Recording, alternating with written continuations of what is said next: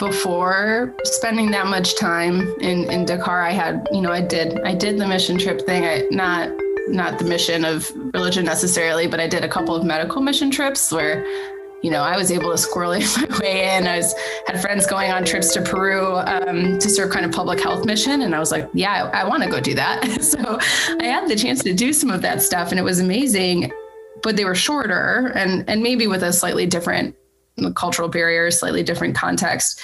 But I think before Dakar, I was like very set. I was like, I'm definitely doing Peace Corps. And I really was hoping that I would have a placement kind of within that region even. And I still think that could have been amazing. And I met a good number of volunteers while I was there. But it ended up being the reason that I didn't pursue it, partly because of what you and Molly talked about. And maybe just because where I was sitting at the time, I couldn't reconcile my service as being the right thing for others, right? It was definitely going to help me. But I don't think I was ready for a fuller context of like, how could I make that rounded? I think there are ways to do that. And you've had some good conversations about that and I'm happy to talk more about it. But at the time that was kind of my signal of like, yeah, I came here and it was really good for me, at least that's how it felt. It definitely felt that way at, 21. So, I still kind of wish I had done Peace Corps maybe someday again, right? I know there's options, but yeah, I think that, seeing firsthand some of the ways that projects play out or some of the ways relationships existed made me think maybe I need to look domestically or, within my own culture, my own context as another option for ways to be of genuine, benefit both to myself and service to my neighbors. So I think that was an experience and you can look on both sides, but definitely it's sitting with it's the most important part. And there's ways to be authentic on both sides of that choice. Today, I speak with Molly Maher. Welcome to Techewat with Benjamin Morse.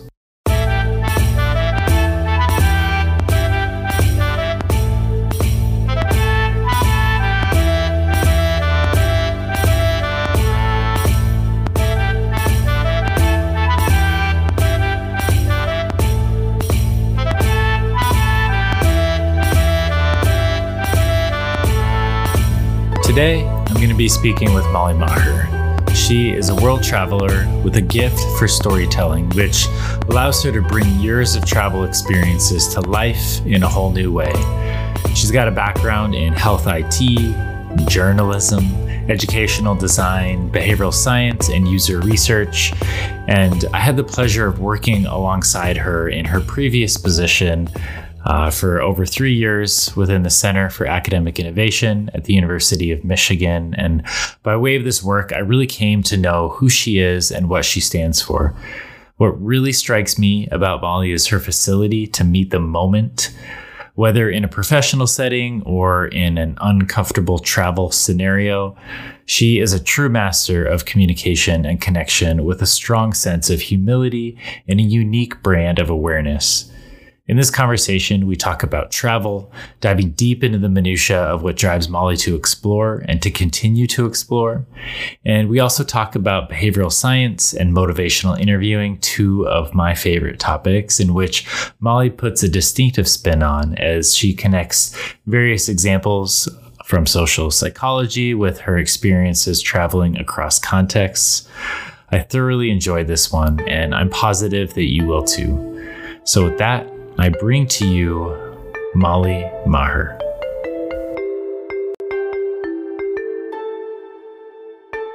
All right, Molly, we're rolling. Thanks for doing this. Of course. I'm very excited. So glad to have you here and to talk about one of my very favorite subjects, behavioral science and behavior change and habits and all of those things. And you're definitely one of the right people to chat about that stuff with. Yeah, likewise. I know how much we overlap in that area. So look forward to diving into it. Yeah. And, I'm also excited to then throw the layer of travel on top of that, given, your extensive travel experience and kind of the root of this podcast. And I find that, behavior change and just really that lens and that mirror that travel provides you, it really is relevant when you're moving yourself outside of your kind of status quo, as I like to say. Yeah, absolutely. Totally agree. All right. So before we get into it, I do have to put it out there that you are in fact a University of Colorado Buffalo, and I am a Colorado State Ram. And, go green, go Rams. And, we get along and it's fine. But I will say at the core of everything, we're both University of Michigan Wolverines. So I just had to throw that out there. I mean, I think based on how intense the alumni network is around the globe, that Michigan may supersede a Buff sports spirit, but don't tell my fellow alums. They'd be mad at me about that. But being born and raised in the Ann Arbor area, I don't think anything ever trumped kind of how much Michigan was in my blood. But I absolutely love Colorado, and it was fun to find out that we were rivals from the get-go, right when we started working together. That's true. And it's funny you say that. I definitely see that lens of like U of M kind of superseding those two in many ways. Mm-hmm. I also, I grew up in Fort Collins, so you grew up in Ann Arbor. It's an interesting relationship with a university in your hometown, right? Yeah. Yeah. I feel like it changes a lot. I know my best friend in Boulder's dad's a professor at CU, and I feel like her experience with the university and mine were different the way it would have been if she was in Ann Arbor. You know too much almost, and you're tired of it before you're there, but you still like it. It's complicated. Yeah. Yeah. You always you have to wait for the summer when all the students like leave and you finally like have your city back for a little bit. Yeah. A true county. Yeah. Yeah. Definitely. Yeah. I love it. Well, I will also say that both of our undergraduate institutions played a core role in getting us out of Colorado in that moment and sending us, across the world to study abroad. So that's something to be grateful for. Yeah, for sure. The stuff I got to do there really set me up in a lot of ways. And I think even just getting out of my state was super important for me. So it was foundational for sure. Yeah, absolutely. And we'll definitely get into some of that. And you and I, we know each other from our previous work at the University of Michigan. And, over the years, we've connected about travel and all of these other things. And, that culminated in an impromptu rendezvous in London a few years ago, which I think really set in stone that travel connection. Yeah, definitely. That was a fun trip. Yeah, absolutely. Well, I think one of the good places to start this conversation would be to go back a little bit and explore kind of your roots. And you mentioned that you grew up in Ann Arbor. Can you tell me a little bit more about what it was like to grow up in the Wolverine Central? So I think people from outside the state may not know the term, but if you are like a fan of Michigan, but you didn't go there or you're not from town, people, especially Spartans, our enemies, will call you Walmart Wolverines. And I feel like that was kind of my family from where we're from. I grew up in like Metro Detroit, had a lot of Detroit roots, but I ended up going to high school and moving with my parents the last couple of years out to a place in Ann Arbor. And so definitely between like a childhood of going to games and being exposed to university and my siblings going through school, and then my own experience moving out there, I have quite a connection to Ann Arbor, and I lived there and in the greater area of Ann Arbor, including Ypsi for, I don't know, man, I was there for like 10 years, I think, before I moved out to where I am now, which is still in the metro area. So definitely a Michigan family. We've been here a long time, and most of my family is pretty close by in the greater Metro Detroit area. That's awesome. And it's such a unique place to grow up. And I had no idea like what Michigan was like, Southeast Michigan, before I just moved to Detroit after I finished my Peace Corps service in Ethiopia. And I remember moving to downtown Detroit, and that was like the first air quote big city that I ever lived in, and still like the biggest, definitely one of the most unique cities I've ever lived in. Can you explain a little bit about like what do you mean by Metro Detroit? Like, I think that makes sense for folks that are in that area or Midwest, but can you like kind of unpack that a little bit and talk about where you grew up within that bubble? Yeah, for sure. I think a lot of people probably have this feeling, depending on their like nearest city, or if they were in a city proper, maybe exponentially important to recognize that in Detroit. So just like if you're in DC, maybe you actually live in Arlington, like if you're in the DMV area or Chicagoland versus being in the city. But for Detroit, I think it's a more storied history. You have a lot of racial and inequitable experiences in the city, and a lot of families, including some of my background back to my grandparents and younger parents, moved into what is kind of like extended suburbs. So out in Detroit, especially the north side, just bleeds into a bunch of different other towns, some of which are amazing in their own right. So if you're not from the city, I always thought it was more appropriate for me to recognize that I wasn't, right? That I'm from the metro area, but a lot of the metro area is great too. So there's a lot of things that kind of surround the city, which is huge in its own right. Yeah, no, that's, thank you for setting that up. And it's funny, when I was living in Detroit proper, like in the downtown area, I was, it's a huge city. It's expansive, like 142 square miles, gigantic city. And then if you go north up Woodward or 75, you end up going through these various townships, and Colorado does not have the township model. Southeast Michigan definitely does. And you drive through these, they're legit towns.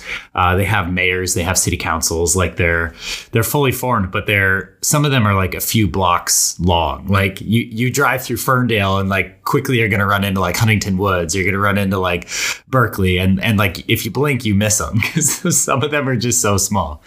Yeah, no, exactly right. And I think that's something I noticed moving out west. It was I was used to driving on the freeway and having very few breaks in the metro area. Once you get out to Ann Arbor and you go west, you start hitting more of the rural stuff. But I was really on the north side. So I was in Clarkston, which is Oakland County. And it's where the big mall is. If you were out in that area ever, it's kind of one of those sprawling areas. And when you went north further, it's turned rural. So there was horse farms close by. But if you went anywhere else, it was surrounded by kind of sprawl, really, but, also with beautiful lakes and trees and stuff. So it's an interesting balance. And I could see why it's surprising. And all the friends I made in Colorado, so few of them had ever been here or had any concept of what Michigan was. And I think probably thought I was from Minnesota for the first while. So I know it's an interesting place to be from when you go around the country, because not everyone has a relationship to it.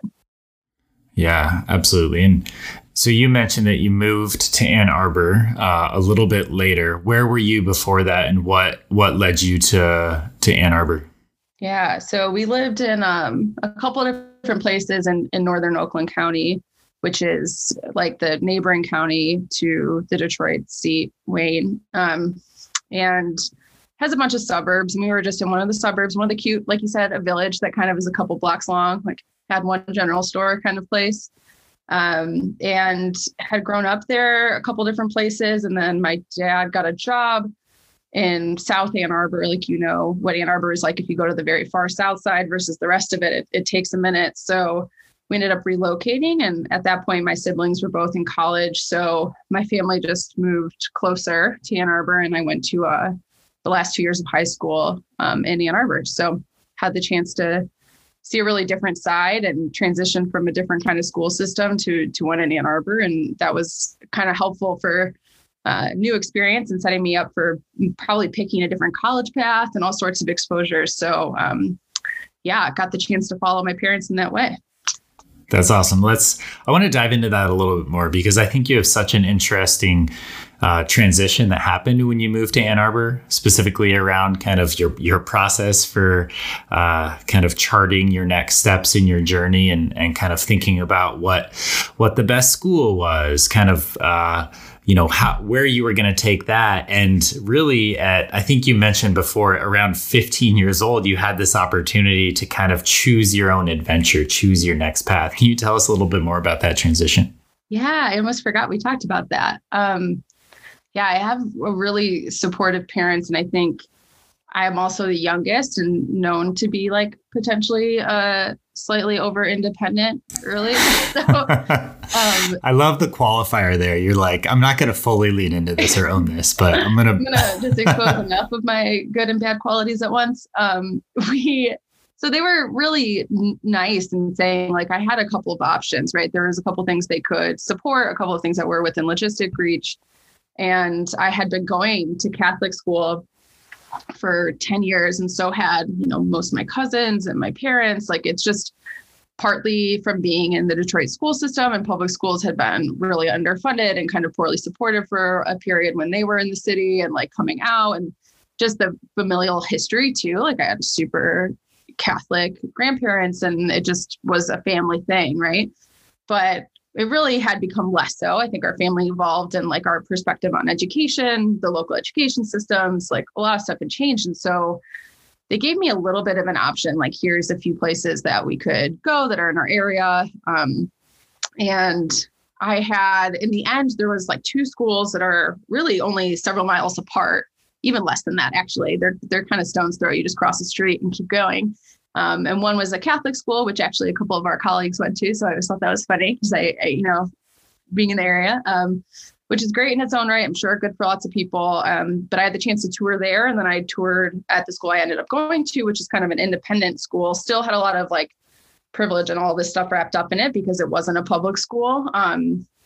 But it was much more like empowered, and it didn't have any sort of religious affiliation, and really a different kind of model of education. Like, I came from, tucking in your shirts into plaid skirts to a place where I heard people calling their teachers by their first name. Like, it was a very different vibe for me. But between the two, as much as I felt like the second non-religious school felt like it was going to be an adjustment, it felt like what I should try. And, my parents supported that. And so I had the chance to go through that last couple of years there. And there's all sorts of people in Ann Arbor who went to that school you'll run into. And I had a really good experience that came through that. And yeah, I think, I don't know if in the moment I knew how much that was like an empowering choice or how much that might impact stuff, but grateful for the way it turned out. Yeah. I mean, that was going to be my follow-up question, is to see it at 15 years old, if you felt like this was going to be a transformational experience for you, if you can kind of sense that, or if you were just kind of ready to go on to the next thing and just kind of see where it led you. Yeah, that's a good question. I mean, what do we know? At 16, 15, like the perspective I had, I remember knowing it was going to be a big change. I think I didn't really want to do it because you're kind of peaking in your social ingrainedness, right, in your current environment. And I think it felt like it was going to be work to do something different, or that I was losing something. But I don't know that I don't know what would have happened had I not. I have, really close friends from both kind of my first and second schools who have done awesome stuff, who I'm still close to. And so I'm sure it would have probably charted some way, but this is our own, there's probably a few biases we could name here, or cognitive issues we could name here, that are really interesting because the hindsight I have on it is so different than I would have had it gone a different way. So yeah, I'm not sure I had any idea if that was the right choice or what it would lead to, but I do think it added up in ways that probably got me out of Ann Arbor. Like, it wouldn't have been unlikely for me to stay at a state school otherwise. So yeah. So throughout this transition, or maybe even before, where does travel come into the picture? Where do you start kind of, getting out of Southeast Michigan, maybe, for example? Yeah. Well, my family did a couple trips, nothing incredibly expansive. I have, friends whose parents worked in the auto industry who got to live abroad, or whose parents were faculty members who took sabbatical abroad. Like, I didn't do a ton of stuff very young. We did do things like I remember going to the Grand Canyon. I was probably like 6 or 7, and we got to go to beaches and on some trips. And I saw plenty, like definitely felt fortunate for some of the domestic travel, and had some family in a couple of different places we got to go see. But really, like, high school was when I started being able to see more. So my first international trip, my family went to Ireland, and my dad's family's Irish. So that was kind of a nice trip for everybody, and an easy first international experience for a family. You get same language and some familiarity, and it was pre-wildly available internet, so it was easy to plan. So we got to do that. And then I was hooked, I think. I don't know if I really realized how much, but I've always been a bit of a, like, I think I find a lot of interesting findings and like experiences in new people and stories. And I've always been obsessed with reading and kind of into storytelling and all sorts of things that probably lend themselves to people who also like to experience stuff and travel. And I got hooked quick. So I did a people to people. I feel like actually one of your other friends talked about this on the podcast. I did people to people, which is a student ambassador program.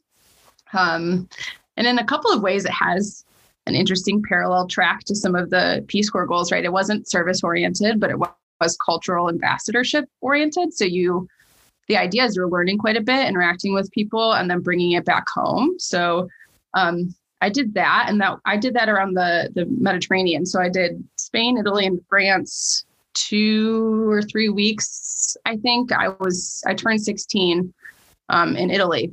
So very cool experience, like super lucky to do that. And there was dozens of kids from the Metro Detroit area. I think you were called the Metro Detroit chapter. So, I got to make friends from other schools and all this cool stuff. So that was a big first, that was probably the second time I left the country besides Canada, of course, because Canada is our backyard here.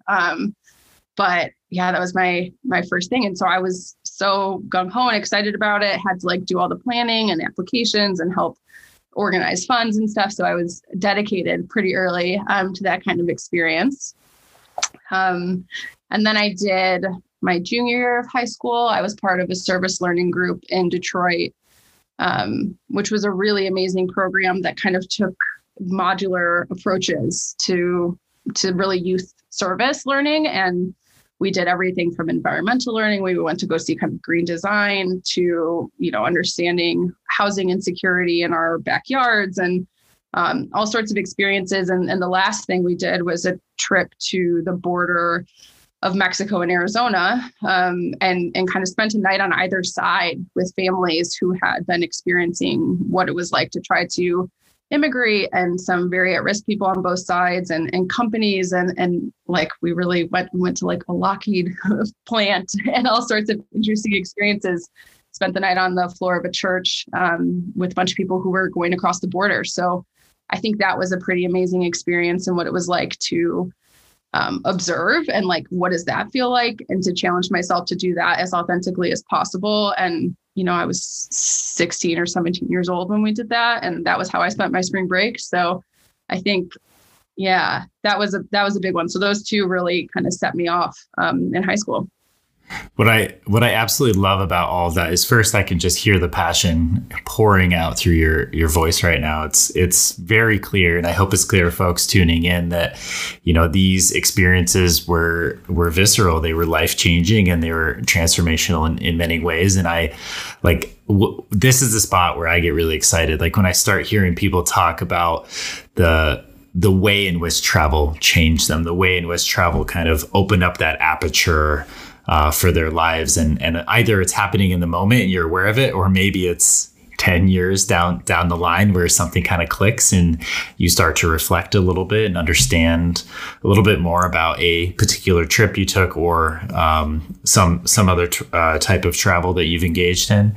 And I love your two examples because it's, you don't necessarily have to go to Ireland. I really like your example of going into Detroit and kind of exploring your backyard and getting to know, a very different situation than where you were kind of residing, where your house was, where your home community was, but it's just down the street, right? And I love that juxtaposition, and those two examples are just really fantastic. So thank you for sharing those with us. And so after graduating from your high school in Ann Arbor, what led you to the University of Colorado? Why Boulder?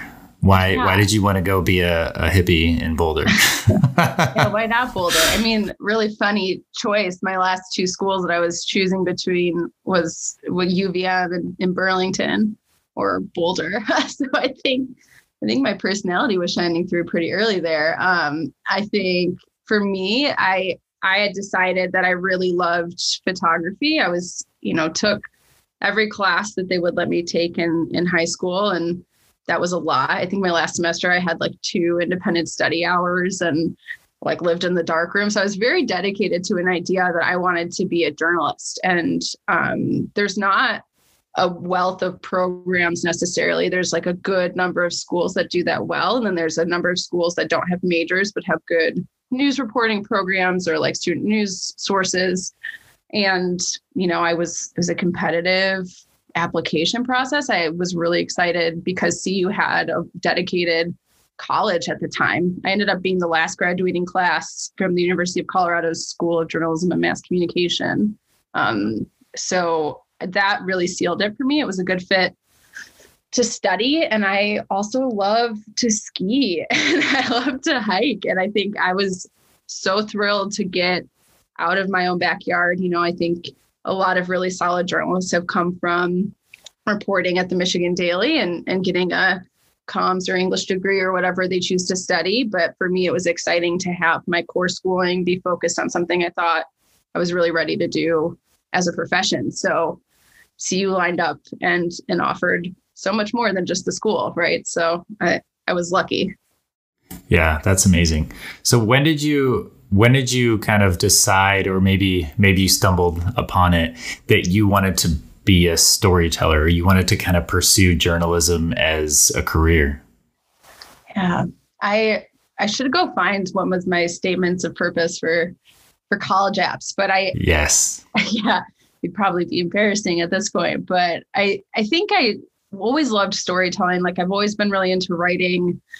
I remember like my poor mother, as a little kid, I used to just make stuff up a lot, right? I was like that kind of storyteller. And I'm sure, you know, with your voice that this is an age and a stage development thing.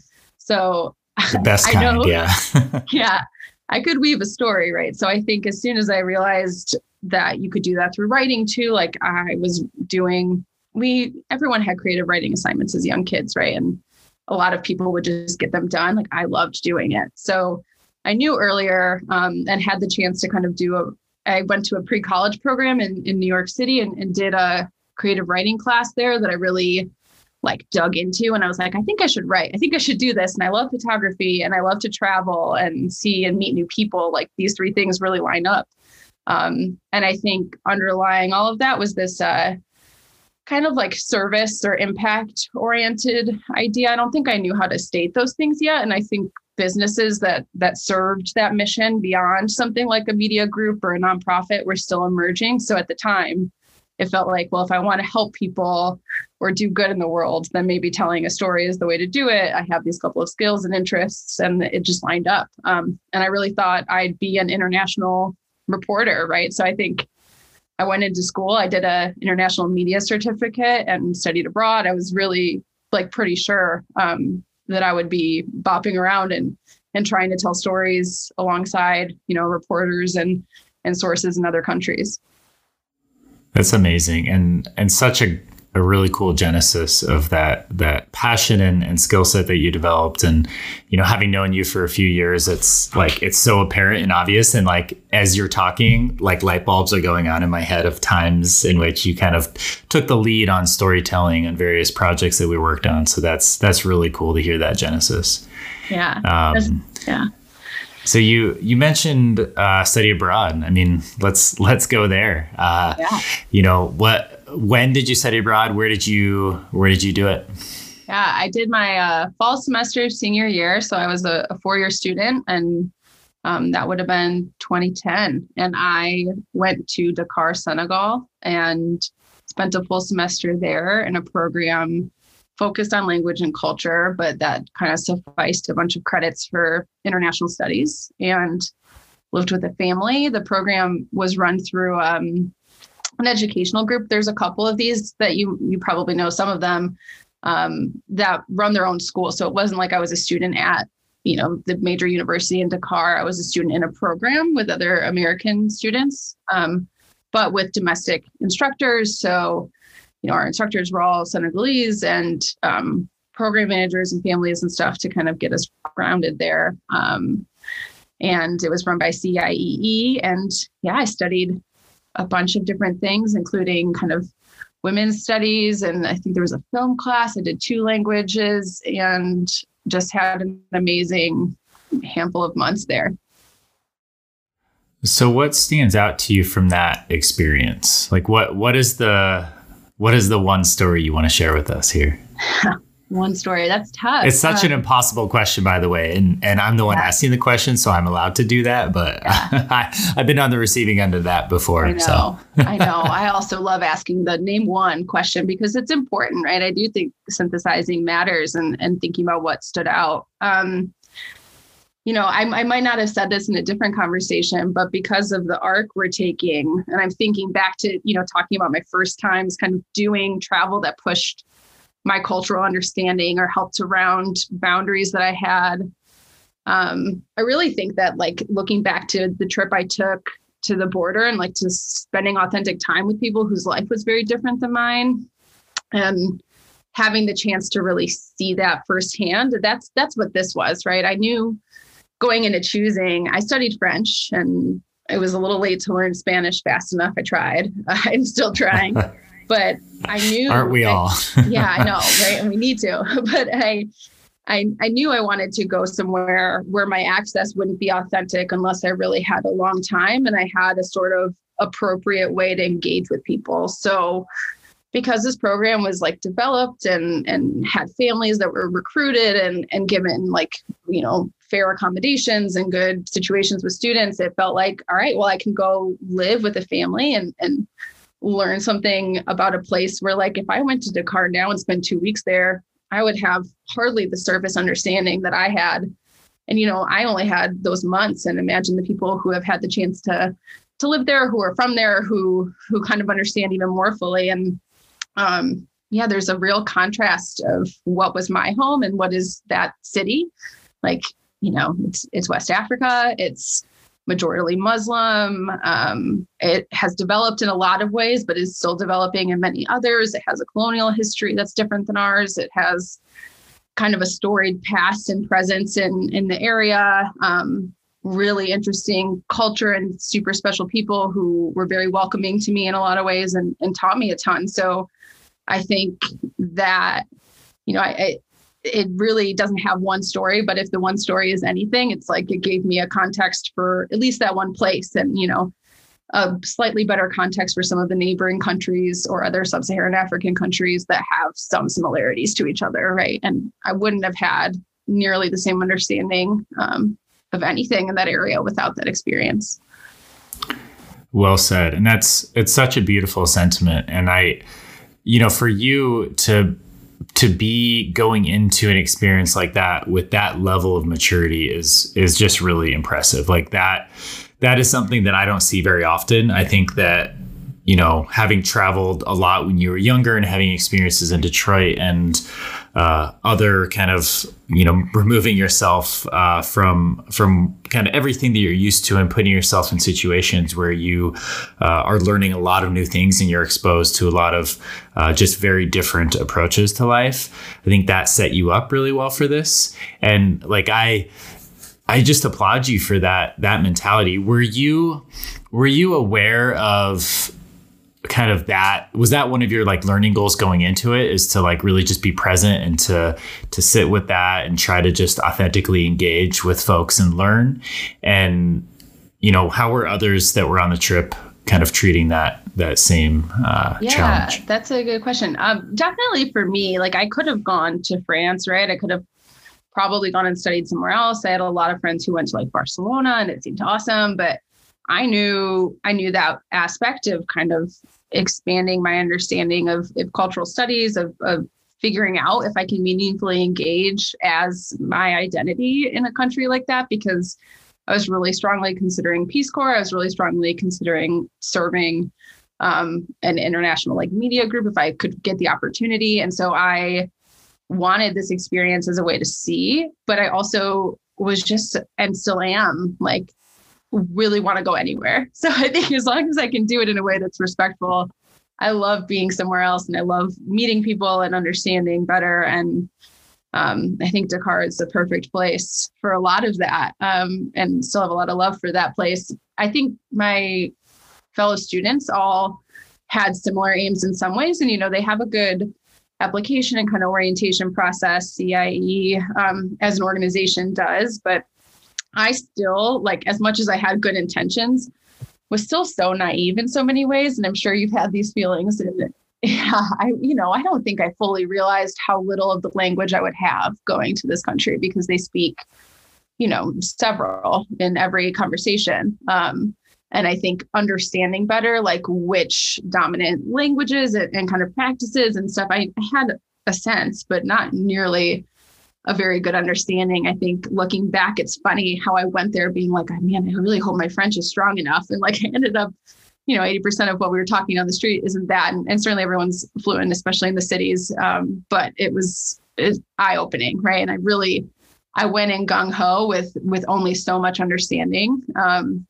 But I think I had pretty good intentions. That does not mean it always played out perfectly. And that's an experience, right? And understanding your abilities and places where you're challenged. And I was so much quieter as a resident in that country and specifically in my household than I am as a person in general. Right. So it challenged me, to find something different. And I know, like, if you talk to my sister, especially, she always says I came back with like a little bit more of a voice, I think, because it was a challenging thing sometimes to find the fit and to figure out how to speak up with a bunch of new languages in a totally different context and making new friends and really some things that are just so new to me that it was a challenge, but other things that were just so innately great about connecting with other humans that I really valued.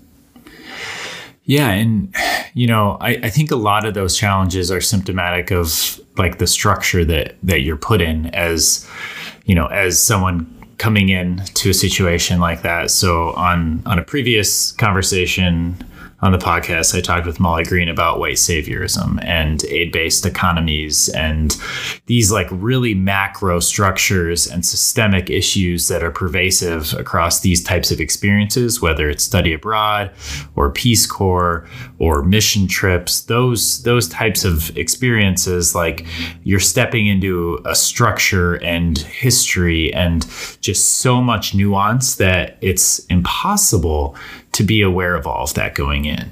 And I think that, your approach of just being as open-minded as possible is probably the best approach. And, listening and learning and really taking your time rather than coming with kind of solutions for things. But it's hard. I mean, we're all, guilty of that as well in certain circumstances and examples. And, working through that is really one of the best benefits that the classroom of travel can offer anybody. Like being able to go out there and cut your teeth on those experiences and those challenges and feeling uncomfortable with the language and with the new smells and the new interactions and the new kind of relearning the history of an area and trying to like actually figure out where you and your identity and your body fit in, right? Those tensions are so present, but they're just so healthy and important to think about. Yeah, absolutely agree. I think before spending that much time in Dakar, I had, I did the mission trip thing. Not the mission of religion necessarily, but I did a couple of medical mission trips where, I was able to squirrely my way in. Had friends going on trips to Peru to serve kind of public health mission. And I was like, yeah, I want to go do that. So I had the chance to do some of that stuff and it was amazing, but they were shorter and maybe with a slightly different cultural barrier, slightly different context. But I think before Dakar, I was like very set. I was like, I'm definitely doing Peace Corps. And I really was hoping that I would have a placement kind of within that region even. And I still think that could have been amazing. And I met a good number of volunteers while I was there. But it ended up being the reason that I didn't pursue it, partly because of what you and Molly talked about. And maybe just because where I was sitting at the time, I couldn't reconcile my service as being the right thing for others, right? It was definitely going to help me. But I don't think I was ready for a fuller context of like, how could I make that rounded? I think there are ways to do that. And you've had some good conversations about that and I'm happy to talk more about it. But at the time that was kind of my signal of like, yeah, I came here and it was really good for me, at least that's how it felt. It definitely felt that way at, 21. So, I still kind of wish I had done Peace Corps. So maybe someday again, right? I know there's options, but yeah, I think that, seeing for like firsthand some of the ways that projects play out or some of the ways relationships existed made me think maybe I need to look domestically or, within my own culture, my own context as another option for ways to be of genuine, benefit both to myself and service to my neighbors. So I think that was an experience and you can look on both sides, but definitely it's sitting with it's the most important part. And there's ways to be authentic on both sides of that choice. Yeah. And, over the many conversations you and I have had about these topics and related topics to travel, like, I think that like you've had so many experiences in your life that, I would equate to very, very similar as being a Peace Corps volunteer. And it's not as, it's not like having that experience as a volunteer is going to like really set you apart in that realm. You've traveled to how many countries have you been to? You said over 30, I think. Yeah, I have to look. I know it's more than 30. We did the count when I turned 30 to make sure, but solid. Yeah. And so like you and I are in a similar boat there. And I think that like how to authentically engage is something that is you're never going to achieve that, right? That's never going to be an end state that you're just so good at it that like, hey, I'm here. Now I'm like the expert. It's always a wayfinding exercise. It's always, trying to go through and yes, you can have like very intentional approaches on how you travel and you can, really have a nice solid framework for how to engage with folks and how to, best impact the folks that you run into and interact with while you're abroad. But you're never going to be that perfect, quote unquote, perfect traveler. And I think that pressure can be really, really high when you're, jumping out and you're going to a country or a context that is so incredibly different than what you're used to. And I think a lot of folks they're afraid of that. And I don't think it's necessarily like afraid of like messing up, but it's that like just the forced growth that you have to go through to put yourself in those situations. Right. So, but when I hear you talking, like, I mean, I definitely credit you for just being as open throughout your experiences as you have been and just being so incredibly articulate on what has been really important with those travels. Like it's really, really hard to share a story about your experiences abroad with somebody that didn't go on that trip, right? You always think of like the weird uncle that's showing the slideshow of like 200 pictures or whatever.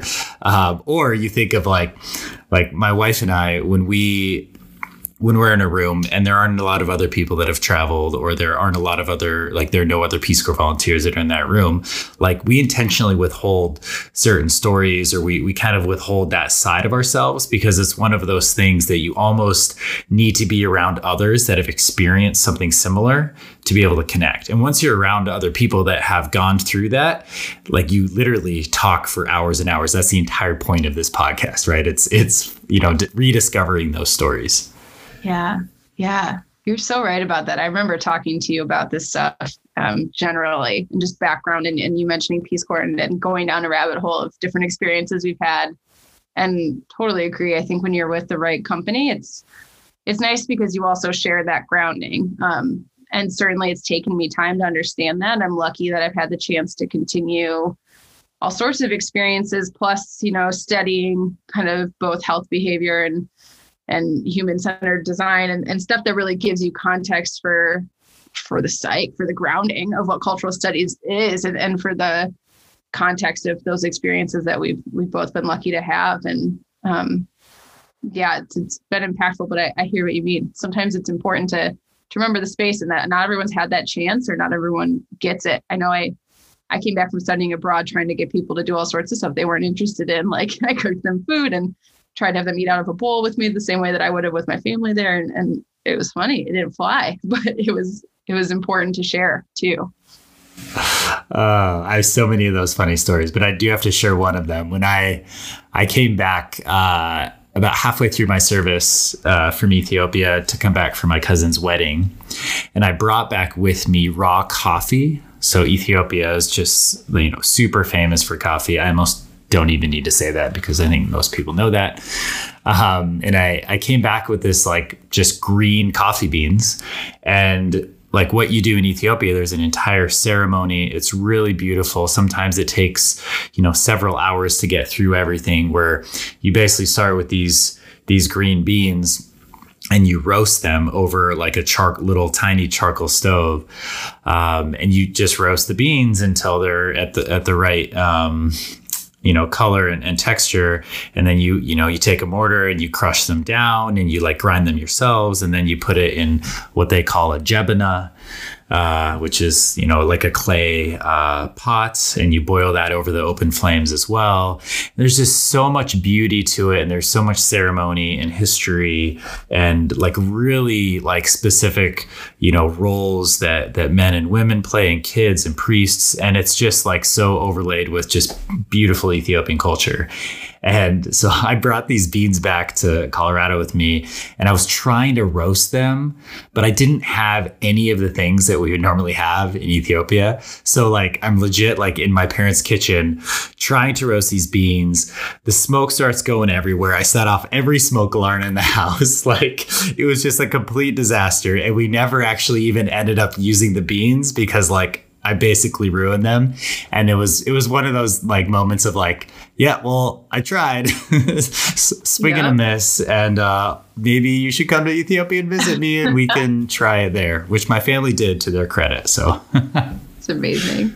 Yeah, I know this feeling. It doesn't as much as you want to share. And sometimes it works, but often it just feels like a hollow representation of the real deal, right? And I'm so glad I had the chance to visit. And it's making me laugh. My awesome host family in Dakar, we exchanged all sorts of recipes and did cooking together, but they go like, make me something that you would make at home. And here in the city with like, some very familiar stuff. They eat a lot of, fish and rice. And my favorite dish there was just a bunch of onions, and they have a lot of bouvettes with just French bread sandwiches of all sorts, like things that are familiar. But they also had somewhat inconsistent electricity at the time, and like not a ton of reliable refrigerating, and really didn't eat a lot of dairy. And I was like, I'll make you mac and cheese. And you can imagine that turned out funny because they don't have the same kind of cheese. They had plenty of ingredients. I went to the French market, I found some stuff, but it tasted funny, even to me. But, they liked it fine. But I was sitting there melting something that looked kind of like a laughing cow cheese to try to make a good representation of what would have been mac and cheese. And it was, I probably never made scratch mac and cheese before I was there, which was another funny part. But, it's exactly the same idea. We had the swap back and forth of me trying to show them something that might have been like a slice of home, and vice versa. When I came home, I made something that tasted not a quarter as good as they would have made it, but was a nice way to kind of share what meals looked like with my family. Yep. I have a huge smile on my face because I just have like, countless stories of those types of interactions where like maybe it's a wild success and you introduce someone to something new, and that's just always really cool. But there are so many of those attempts that are just like absolute failures where you're like, just the looks from people, like when you try to do something and it just doesn't quite work, or there's some sort of like cross-cultural communication, like lines that get crossed, and like no one knows what you're doing. And now you're just like the weird guy that like eats like raw eggplant, for example. Oh my God. Like, which I don't do, but they thought I did, So like, there's just so many of those moments, whether it's like coming back to the States and trying to share culture, or, living abroad and trying to like interact and learn or share your own culture. Like those moments are just incredible. Like that defines so much of travel and the benefits of kind of stepping out of your comfort zone, right? Yeah, absolutely. Plus hilarious. Yes, I totally know why you're smiling. Yes. So you mentioned health informatics and kind of behavior change in that realm. Do you want to, tell me a little bit more about kind of why you shifted into that field and maybe some of your time in graduate school at the University of Michigan? Yeah, for sure. I'll give you the 30 seconds like I do in job interviews. I finished college in 2011, quite an impactful time in media, which it continued to be, for the last decade. But a lot of the jobs that were coming up were challenging, and like I wasn't sure I wanted to move to certain places, or if I wanted to kind of be the only staff member on a tiny newspaper in a tiny town. I just really like was wavering in what I wanted to do. And I ended up coming back home. So I came and I lived in Ann Arbor, and I found a job that was a good extension of what was my capstone reporting in college. So in college, I had an assignment with the University of Colorado at Denver, had a special group that did health policy reporting. And I moved home and ended up working in communications for the health system at the University of Michigan, which was a good fit in a bunch of ways. I got to do creative writing and kind of, strategic things and thinking about end users and things that were a good fit for me. But I ended up on a project where we launched the patient portal, which, lots of people are now familiar with. At the time was kind of newer, newly available, especially at the university system. And I nerded out really hard about all of the project and got the chance to see what the IT side was operating like, what some of the data access policies were, simple, very human things that happen on the decision-making side of something like a patient portal, like how many days do we hold back your cancer diagnosis before we allow it to be published, like things that really matter. And I think I got excited and applied to grad school. I knew I didn't really want to be I liked some of my job, but marketing wasn't really doing it for me. And so I applied to the health informatics program, which is between the schools of public health and information at U of M, which are both really awesome programs. And it was maybe the third or fourth class to go through this program. So a very new joined degree, and did that. So went through that program for a couple of years. I know we overlapped in some of the things we were interested in while we were in school. So some human behavior stuff. And I really squarely sat in the health side. So my biggest project was on a patient and family facing tool to give you access to data while you're what was a pediatric bone marrow transplant floor. So inpatient kind of educational and support tool to understand how your child's doing as they go through what is some of the hardest medical interventions ever.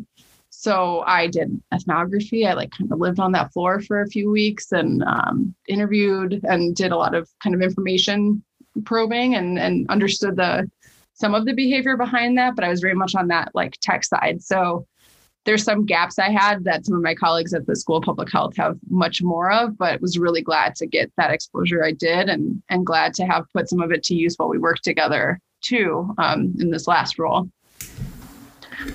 Yeah, that's a really good overview. And I know that, behavioral science is a gigantic field, and there's a lot of different applications. And my background in behavior change is focused on the environment and environmentally responsible behaviors, and, how you can, help either at the individual level folks, make more environmentally conscious decisions in their daily lives, how you can, bolster those types of efforts at community levels or even at the policy and politics level.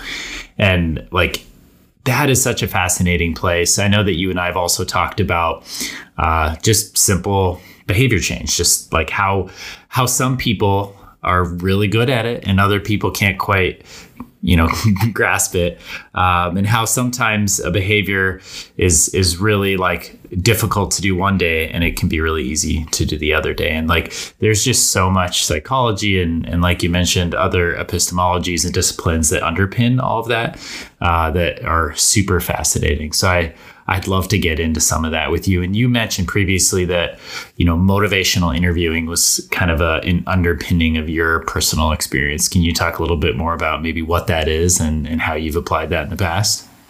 Yeah, definitely. Motivational interviewing is a tactic to really a method of conversation. So if you've talked to a very well-trained physician or to a health coach, they may have asked you some questions that sound things like, on a scale of 1 to 10, how willing are you to try to change that behavior? How motivated are you? And in the concept and why I like motivational interviewing, and there are people who I got the chance to work with, including, my former boss that well, who are really, really practiced at this. And I had the chance to use it, but I'm less so.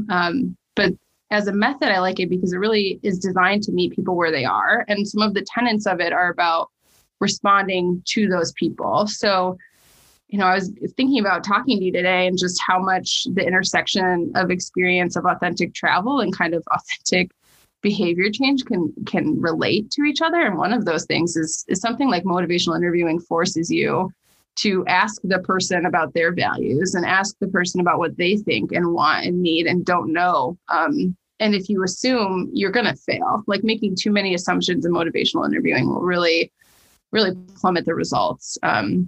But if you do it well and you roll with the resistance is a phrase from it. So, if you hear someone putting up guards, you know how to kind of ask a question that might disarm them a little bit. Those are things you practice when you meet people who are different than you, and things that you practice when you have to practice interviewing in general, like you're doing on this podcast, right? And I think that's what's kind of beautiful about that method. It has some also very powerful sub items that I would like point out, like some of the things like being able to push someone a little bit beyond where they thought they wanted to go, and using language in a very careful way, including kind of like ultimate like double negatives and absolutist phrases that can really help people get to their cognitive dissonance.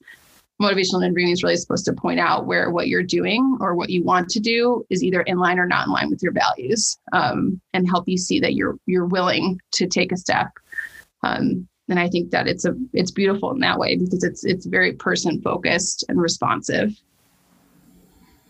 Yeah, that's a really fantastic description. And I love your kind of travel stretch a little bit there. Because it's just so true. I mean, going in and listening to folks, and I think the cognitive dissonance, that side of things, I think really resonates with me. Where when you're kind of getting yourself out of a certain kind of similar track of behaviors, and you're yourself moving into a new physical space with just a completely new environment around you. You have an opportunity to kind of like hold up that mirror and see like what you really are, like what behaviors you kind of gravitate toward naturally. What are those like really stubborn habits that you've built up, and does that align with your values, and does that align with who you want to be, right? And that to me is such a fascinating place. Yeah, agreed, totally. Yeah, and thinking through other areas that you and I have talked through around behavior change, I know that, for the new year, there's always the fun kind of like, I'm going to change this habit, or I've got this New Year's resolution and I'm going to completely change this behavior. And I feel like people often end up kind of puttering out around week 2 or 3. And I just, like behavior change is so hard and it's so complex, and like, it's just a really tough thing to do. So like, I don't know what resonates with you from that. So much, both from practice or like some of the exposure I've had in school or working, and personally, right? It's impossible. And I'm not my best friend about some of the habits that I would like to change, even when I have those tools. So I think that goes to show you that it's just hard. And a couple of things resonate. One, the fresh start model is always a joy. And there's a reason that searches for diets or searches for gym memberships go up, for New Year's. They go up on Mondays, the first of the month. I think we are, as a culture especially, and I think that's something I would point out about my personal understanding in behavioral science and really the field's for understanding is limited by who we've had the chance to observe and study. So it's kind of a Western thing. It's very American. We love a fresh start, and we also are very individualist. And I think part of really interesting and important research has shown us that if you have a higher ordinate goal, that's helpful, right? So ask yourself the several whys. Don't stop at the like, oh, I'm dieting to just lose weight, or I'm going out to run because it's important to me to do well in this race. Really, you got to get much deeper to find a sustained intrinsic motivation. And it's true in a bunch of studies. If you can go through more whys until you're at one that really sits with you in a way that's strong, it's going to help. But that's also different place to place. And we really don't fully understand. And I think behavioral science is going to have an amazing explosion of research and understanding of people who aren't us. I think you and I would fall into the type of people who would have been studied in some of these seminal works, college graduates, students, lots of psych students, but also some other contexts. And there's been a really good amount of work coming out of like focused on interventions that would serve a different population. So there's some cool work coming out of some orgs where they go in and try some of the things that have been tried in US studies for, places like where you had projects in Ethiopia, like they're looking at like, how do we help those contexts with better saving habits? Like, is it about the intrinsic motivation? And turns out maybe not. Like some of the stories are more like it really matters who you ask. You have to ask the right person in the household. You have to set up whatever norms. So I think I would just note that, my personal understanding was really grounded in some stuff that comes from what they call the weird psychology. It's like whatever the right acronym is, white, educated, rich, like really that's a lot of the studies we know. And as we get more context, we're learning more interesting things. And really, I think in that way, you've mentioned lenses and mirrors a couple of times. I think behavioral science can end up being a probing activity into better understanding cultural differences and cognitive variance across groups, because it's going to show us when it's not the same, and understanding why is going to be unlocking an understanding of kind of cross-cultural experiences in a really interesting way. Yeah, absolutely. I mean, I couldn't have said it better myself. That's a really fantastic summary. And, I think of many times, and I think it's really common in the Peace Corps too, in particular, where, we're given a set of resources, whether you're an education volunteer, health volunteer, an environment volunteer, a business volunteer. We have kind of this paradigm approach for going in and empowering community members to kind of collaborate with us to solve problems, right? And in the beginning, we're trying to use what are called PACA tools, participatory analysis for community action, which is largely just like a huge microphone to listen to the community to better understand like what are the issues, what resonates, and like what are some potential areas of focus for your service.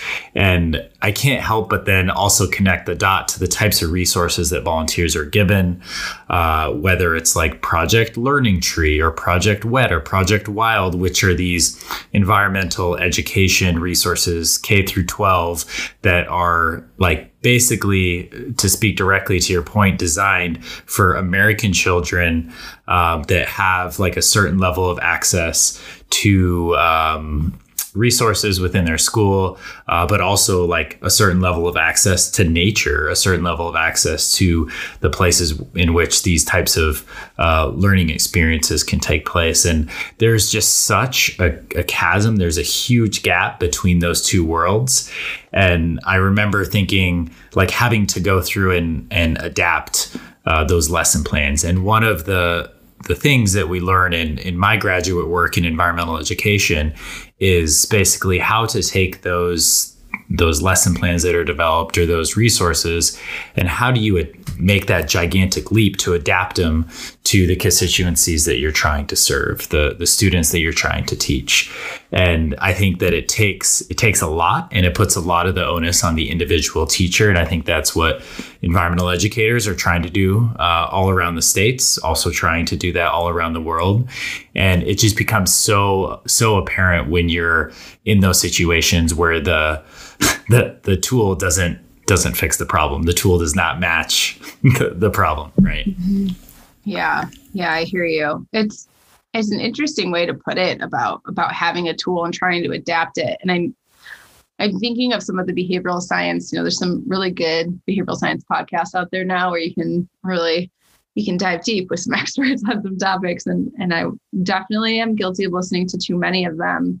But I remember listening to one where they were talking about kind of how do you motivate communities or really individuals to take actions that support their community, but not really themselves. So things like opting into an optional service that allows more of your energy to come from renewables, but you don't actually get a lot of benefit for it, or even if it costs something from you, which sounds probably familiar to you. But this was not steeped in kind of environmental ed, but instead in social good, and how do you motivate social good. And I loved it because they talked about how changing the visibility was one of the biggest things that they found. And like, if your neighbors knew you were doing something, that really mattered.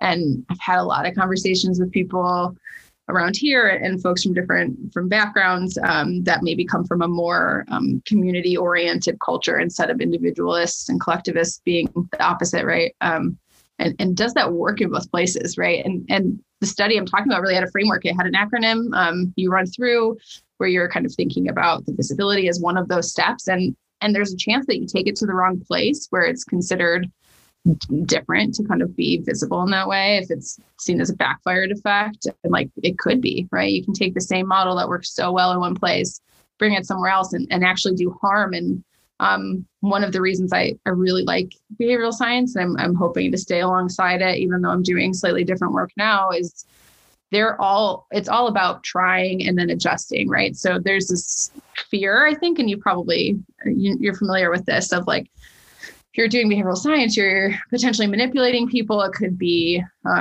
it's thought of negatively by some fields or by some individuals. And I think the reason I'm strongly in favor of it is that they own that and just say, well, if we're not doing this as an experiment, we're doing it as a norm. So like, if we're not choosing to look at what happens when we default people into saving for retirement, then we're maybe letting people's like choice to opt in instead of being defaulted in could really be causing them harm too, right? So we just need to be measuring systematically and as quickly as possible with as low risk as possible what's working and really be aiming for the better good of societal outcomes, which is a place maybe to debate. But I think in general, you see a lot of really like valuable individual and community outcomes that come from that kind of research. Yeah. And I think behavioral scientists like have a responsibility to wield that power and that expertise for the public good.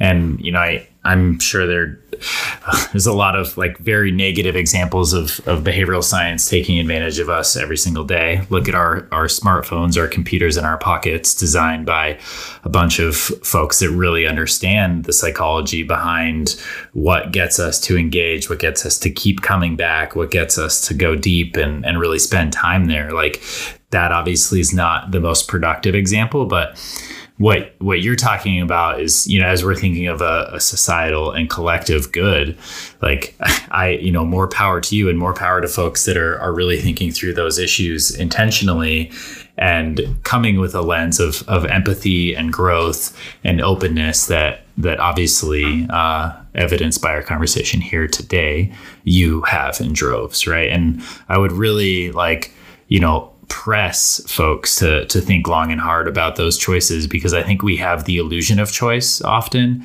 where we think we have autonomy over something or ownership over it, but in fact we do not. And it's a lot of things around us and the architecture that we're living in that really decides those outcomes. So your savings example is such a salient example that, is terrifying, but also at the same time, it shows the types of opportunities we may have to better our society. Yeah. I appreciate the way you put that. This time I'm the one smiling because I think autonomy is such a really important term to bring up and such a big part of what makes certain behavioral interventions, especially health-oriented ones, work.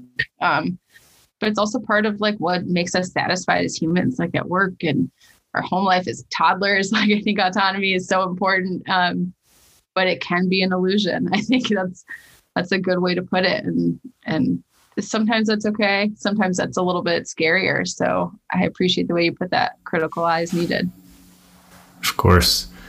So for folks that are thinking about like, following a similar path to yours, where you've gone through and you jumped through academia a few times, and you've explored kind of some different disciplines, and if you landed into behavioral science specifically as a field, what advice would you have for folks that are curious about starting a career in that space?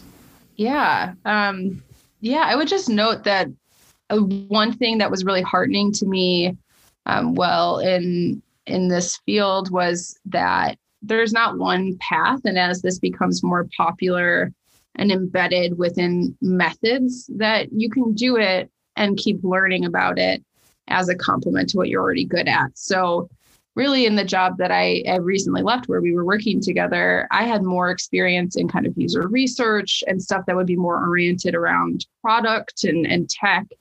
But I got, and media, sorry, we got to work on teach outs together. But having that meant that what I had in behavioral science could come into play in that work. And from what I'm hearing for people in the field who are really practitioners, which is the applied side of behavioral science and the less academic, pure research side, but more of the like taking those theories into the world and seeing what happens, that it doesn't have to look like one thing. And I think we're going to see more and more investment and interest in doing this because it has results.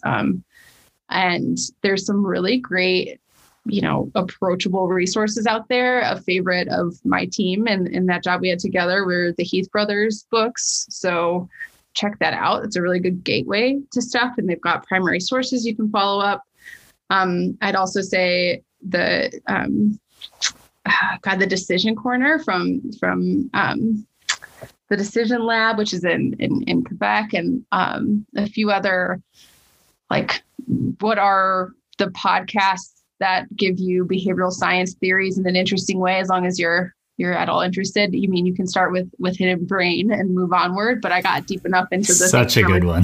Yeah, that's a great one. There's also the next couple of layers where you really get two psychologists arguing with each other, or two different, behavioral economists, or whatever is their discipline. And I think those are a great way to learn a ton, and you'll learn a lot from them. A lot of the structure of the Decision Corner podcast gives you kind of a, what do I need to do? What do I need to understand? Is there a way to get into this field? And just generally, I think as a personal aside, like, I'm not really doing any of that right now. And so I think being comfortable with what is a weaving path, and I think it's really fun to talk to you about travel, but it's a very funny time to do it because it's 2021. I've hardly moved in the last year. But I think, holding the truths of what is now and what is later and what you can do with different core skills. So I think I'm using behavioral science methods in my job right now, but I'm working in health IT and product strategy. And really not at all core to what a user does or to changing your health, though it's a downstream effect. It's important to realize that, you'll find a way to call back on those skills and experiences that matter, even if they sit in a different part of your toolbox for a while. That's awesome. That's a really fantastic overview, and I will be sure to link those resources in the show notes. So one other question I want to toss out to you is, what advice do you have for folks that are maybe considering, taking a trip, pandemic aside, considering kind of going on their own adventure? So maybe it's, doing something like a study abroad, maybe it's doing something like a service trip, or even something as long as a Peace Corps service. Mm-hmm. Yeah. I guess thinking carefully about what you align to. So if it's something that's a little bit longer term, like, I think I was benefited greatly from the chance to live with a family. So thinking about like what the program offers, and are there ways that they're kind of giving you support and access to what is an authentic, experience of someone who's from that locale or from an organization that you're working at. So I've done a few really amazing service trips that are really embedded, so that I'm alongside someone who's already working. I'm not just kind of plopped in. But even at that same rate, I think just knowing that when you get there, it might look different, and that if you roll with it, the best thing that's going to happen is that you see something new, and you can be careful about the ways that you are present, right? So being aware of yourself and what you're bringing is always most important. But hopefully you're in a place where you get the chance to be alongside other people as much as possible, and true, even on like a road trip, right? Like, try to leave your plans a little bit open, and let come what someone recommends, or take that chance. There's a few really funny turns I took while studying abroad, just because I followed someone to some place that probably wasn't the best first idea I've had, but really taught me a lot, and I got to see a lot of things. And I think you can, within reason, push your comfort zone to a place that gives you a more authentic view of anything. Yeah. Beautifully said. Beautifully said. So if folks want to get in touch with you and contact you, you're on Instagram and Twitter, right? Yeah. At Molly C. Maher. Is your name on both of those, correct? Correct. The same for anyone who still actually uses Twitter in this year. I'm the elder millennial still on Twitter. Yeah. That's solid. Elder stateswoman on Twitter. I like it. And I do have to say this on Instagram, your profile says lakes, dogs, and big hugs. So only the best, right? So with that, Molly, I want to thank you so much for joining. It's been such a pleasure to chat with you today. Thank you so much for having me. It's great to talk to you. Absolutely. And we will do it again, I'm sure. Definitely. All right. Like I said, Molly is simply brilliant and quite an engaging speaker. This was such a fun conversation to have, and we didn't even get into gardening or farming or her pursuit as an athlete, but rest assured that I will invite Molly back to the podcast again in the near future. I've linked several of the resources in the show notes that she mentioned for your reference, and I would encourage all of you to connect with Molly on Instagram or Twitter or LinkedIn and get those conversations about travel or behavioral science going with her. She's truly a treat. So thank you for listening to our conversation today. And for those of you who are new to the show, welcome. And for those of you who are returning, thank you so much for coming back. I wanted to announce that I've created a unique Instagram account for the podcast, and I'd love if we could connect there. The new account name is at Tetchawat_with_Benjamin_Morse. I will drop that one in the show notes. And I plan on putting updates, upcoming episodes, and some behind the scenes, and of course, announcing some recently published podcasts.